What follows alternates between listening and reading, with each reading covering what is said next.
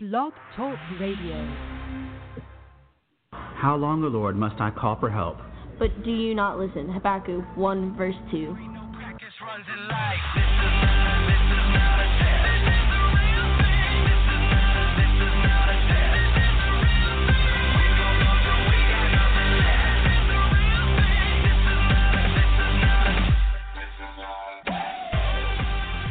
That is right. We're back. And this is Welcome not a back. test. It's the real thing. My name is Jason Dias alongside Kiki Culpepper. And this is the Christcast 2022 Generations with one mission. Got a call from our friend, a text from Dr. and Senator Donna Campbell. Aww. Encouraging us to support Chick-fil-A. I'm not sure she knows we do the show from Chick-fil-A every Thursday because we did the show with her at her office. Yeah. And you may have heard down in San Antonio, the city council voted not to allow Chick-fil-A to be at the San Antonio International Airport anymore. As somebody who's flown out of that airport over 400 times, that's a real bummer because sometimes you need... It's a good pickup. It is. It would be a great pickup. And so, guy you met, Chip Roy, he's on the case. Our Attorney General is on the case.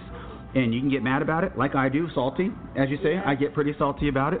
But I realize the best thing you can do to support Chick-fil-A is simply... eat more chicken. Just at eat any more of their chicken. locations. That's right. Any of their locations. We're at our favorite location up here at... West Point Village. And, of course, I had a chance to talk to some of the people that were involved in that down in San Antonio this week. We'll get to that in just a second. But before that, got to shout out my friends in Tennessee. Met some great people up in Tennessee for the first time. I've known them for a while over phones and stuff like that. But all my friends up at F&M Bank in beautiful Clarksville, Tennessee, and Franklin, Tennessee. My buddy Condra and the president of the bank, Sammy Stewart.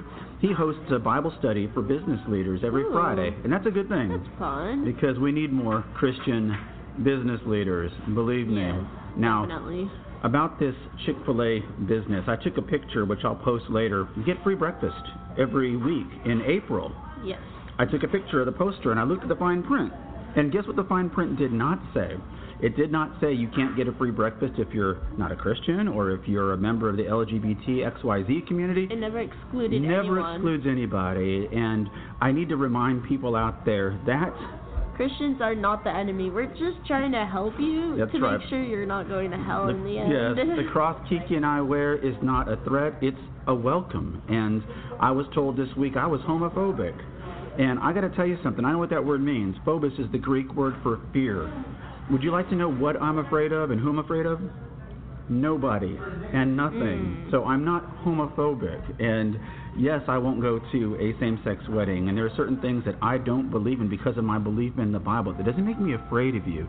And I think I finally figured out why the minor prophets are resonating with me so much, because I feel like we're living in that time. People like us are trying to remind people... History is repeating itself. History is repeating itself. And that's exactly what we're supposed to be preventing, though, is history repeating we're itself. doing our part. And like I said, when we're finished here, we'll have shows that will be for all time, for all people. And but I feel like that. Like we're looking ahead and saying, look, if we don't change our ways soon, it just sounds like we're talking. But people thought the prophet Habakukk was just talking in his lament, the book of Habakukk, which we're going to talk about today. And it's a great book because it offers hope to people living in an evil world. Like, it may sound like stories to other people, but it might send out a real message to other people. It all depends how you take it. Yeah, and I hope people are listening because I hate using the word evil, but there are some things going on in our very own country that I feel are pretty evil. And so the Bible, as always, offers hope to those people. And we're going to talk about it, and we'll do it all right after this. The following is a statement from Senator Donna Campbell's office sent to me this morning. San Antonio's decision to ban Chick-fil-A from the airport is out of step with American values and follows a dangerous trend of local governments using power to punish those who hold religious or political beliefs different from their own. You're never going to be smart enough. So just give up and say, God, and then verse 6 it says, in all your ways you acknowledge Him and He'll direct your path. And that's worked for us for 70 years, and that would be my advice to you too. That's right. Speaking of Chick-fil-A, that was our buddy, Mr. Dan Cathy, the CEO of Chick-fil-A, with that great... I love him. Yeah, great guy, with that great verse from the book of Isaiah. Hey, let's talk about where we are a little bit after Isaiah's time. 600 years before the birth of Christ, we're in the southern kingdom of Judah. We're getting close. And the bad news for the southern kingdom of Judah is it's about to go bye-bye. And to make matters worse, God tells Habakukk that... We all say it differently. We all say it differently. You know who we're talking... The book we're talking about, that not only is the southern kingdom going to be destroyed, it's going to be destroyed by the worst possible enemy, the Babylonians or the modern-day Iraqis. And so Habakkuk is the author, and what do we know about him? We believe Habakkuk is the author, but we're not really sure about what his profession is. Yeah. We believe he's more likely a priest or a pastor in charge of a kind of small-ish church around Judah, and because the last verse is to be musical, for the director of music on my stringed instruments. That's kind of leaning towards he's in charge of almost a choir. Yeah, like he's telling the praise leader, hey, we need this last part, played on. We didn't bring a guitar with us today. I'll add it when I do the edits.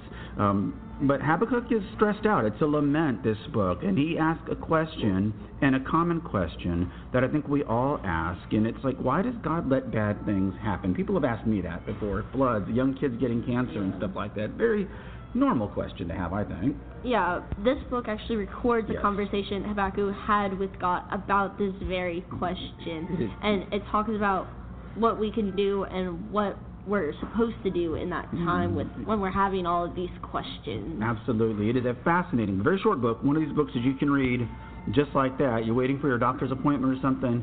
And so Habakkuk starts to ask these questions, and he tells God euphemistically, I will stand at my watch and station myself on the ramparts. I will look and see what he will say to me and what answer I am to give to this complaint. Habakkuk 1 verse 17. Yeah, he's saying, okay, I'm standing on the walls. I see these Babylonians coming. I see it all happening. It's going to happen. Why are you letting this happen? And God responds. God says, hey, take a break.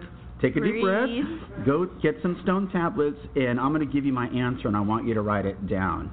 And although he's not in the presence of God, like our main man Moses was back on Mount Sinai. With that shiny face. That's right. He's having a conversation with God, and God says to him, look at the nations and watch and be utterly amazed. For I am going to do something in your days that you will not believe, which is Habakkuk 1 verse 5. Now, he does do something in his days. It's probably not what Habakkuk was hoping for, because it is the destruction of the southern kingdom of Judah. It's almost needed at this point. Needed, they're almost past saving. Judah is in a bad spot, and sometimes God has to tear things down before he can build the greatest thing up. And sometimes that applies to people as well as countries and nationalities and villages and things like that. There is Kiki's favorite word, foreshadowing. You do find Christ in Habakkuk. Habakkuk. The Apostle Paul. Everybody named John and James. The Apostle Paul quotes this book in the Bible 2 times in the New Testament, in Romans and Galatians, where he says, the righteous person will live by faith. He's kind of talking about Habakkuk, how no matter what, he saw the destruction coming, he saw the challenges. He stayed with God, and he lived with God even when the times were tough. And of course, the Apostle Paul brings that up, like I said, in the New Testament, which we'll get to next year in your senior year. Ooh. And I know, it's getting so close. But that famous Greek phrase that underscores the Protestant church, fil-A, the Reformation, faith alone, and that's what he's talking about. Now, let's talk about how we apply this today, because it is normal to question why bad things happen, but as long as we do it with reverence and respect towards God, everything's going to turn out fine. God's going to protect us. He's going to protect all of his people. I had an opportunity. I was leaving Walgreens the week before spring break, and there was a gentleman leaving the pizza place over there where he worked. And because I pulled up to make the left turn, I saw him very closely. And this is a great example of this. I don't know if it was a birth defect or an accident, but his face was what we would call deformed or misshaped. And I noticed he had his hat pulled down very low on his head, and he walked with his head down. And I thought about this book because I'd already been reading through it. And I thought that. I always say the same thing. There, but for the grace of God go I. And then I thought, gosh, if Jesus were down the road, I would take this guy to him and have him healed. Why would this happen to this guy in an age where people are taking selfies all the time and FaceTime and it probably Facebook? Makes him feel worse. Yeah, and that's what I thought. And I thought, I wish I knew why this had to happen to him. And it is normal to ask that question. But like I said, as long as we do it with respect, and I realize that bad things happen because God's in control of everything, and I've learned to make peace with that. When we said earlier on the stringed instruments, this is the final verse in Habakkuk, and it says very simply, the sovereign Lord is my strength. He makes my feet like the feet of a deer. He enables me to tread on the heights. In other words, that's from Habakkuk 3:19. He allows me to elevate myself from the evil and from the pain and from everything else. Because almost separates himself. Separate, exactly. And if we're with God, we're exactly where we need to be. We're at Chick-fil-A at West Point Village, where we are honored to do this show every week from Chick-fil-A. Well, this week, yeah, we do some remotes every now and then. My name is Jason Dias, alongside Kiki Culpepper. And to God be the glory. Practice runs in life. Listen,